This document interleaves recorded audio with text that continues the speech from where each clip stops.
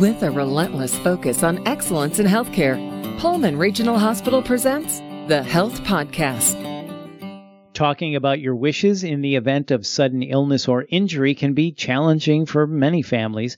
However, the advanced care planning facilitators at Pullman Regional are skilled in eliciting key information that family members need to hear from one another.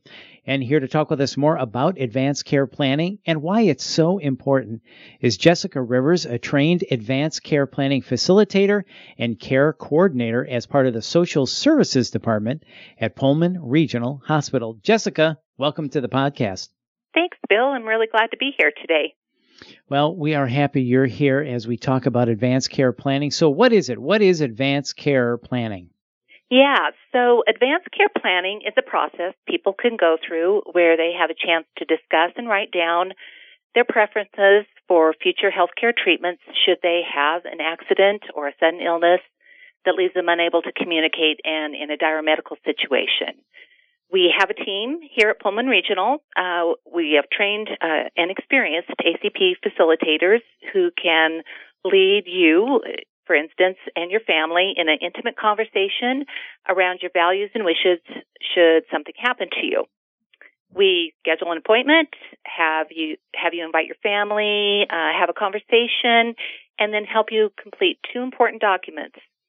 Bill, the first is a durable power of attorney for health care. This is where you would name the person you would want to speak on your behalf should you be unable to communicate. And the second is a healthcare directive.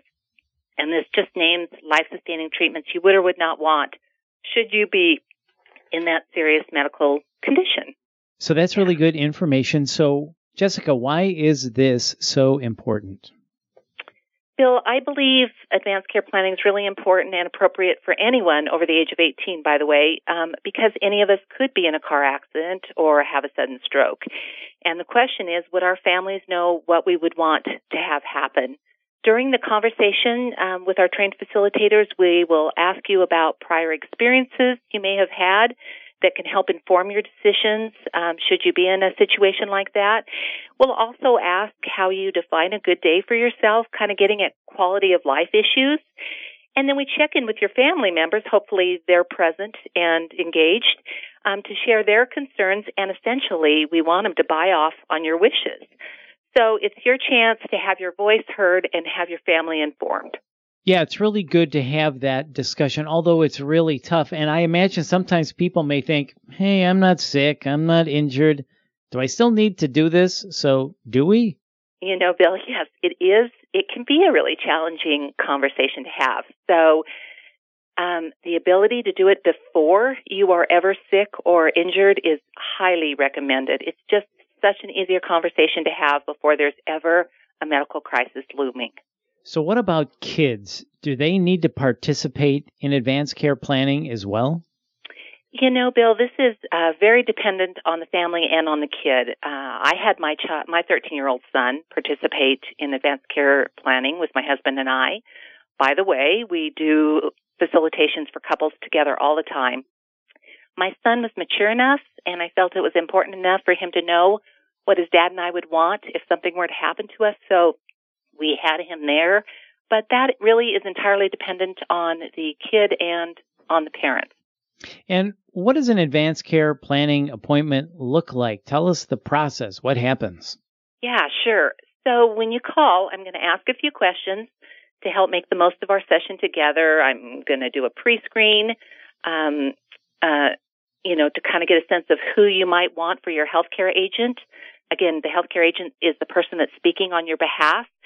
Some of the criteria I'm going to want you to consider is, are they willing? Do they know what you want?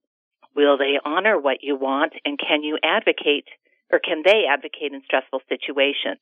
That's an important reason why we invite them to the conversation, if they're available. I then set you up for an appointment that hopefully works for you. We try to get your healthcare agent there and any other family members you might want to have. And sometimes we even do these meetings in the evenings when people are off work, trying to get everybody to the table. The appointment itself should take a little under 2 hours. We have a conversation, complete documents, get them witnessed if we're here at the hospital, make you copies. We'll help you get them on file in key locations like the hospital. or your primary care provider, and then you're good to go. So under 2 hours, I would say that's time well spent. So how can someone get in touch with the advanced care planning team at Pullman Regional Hospital? Yeah, so it's best to call my office. That number is 509-336-7559. Leave a message, and I'll get back to you typically within 1 week, unless I'm on vacation, then it might be 2. The other thing I want to be sure people know is that this is a free service, which we think is super cool. It's not going to cost you a thing, and I do think it is time well spent. It certainly is, and it's free, and it just gives you peace of mind when you go through this. So give Jessica and her team a call, 509-336-7559. Jessica, thank you so much for your time, and for more information, you can always visit the Pullman Regional website at pullmanregional.org. That's pullmanregional.org.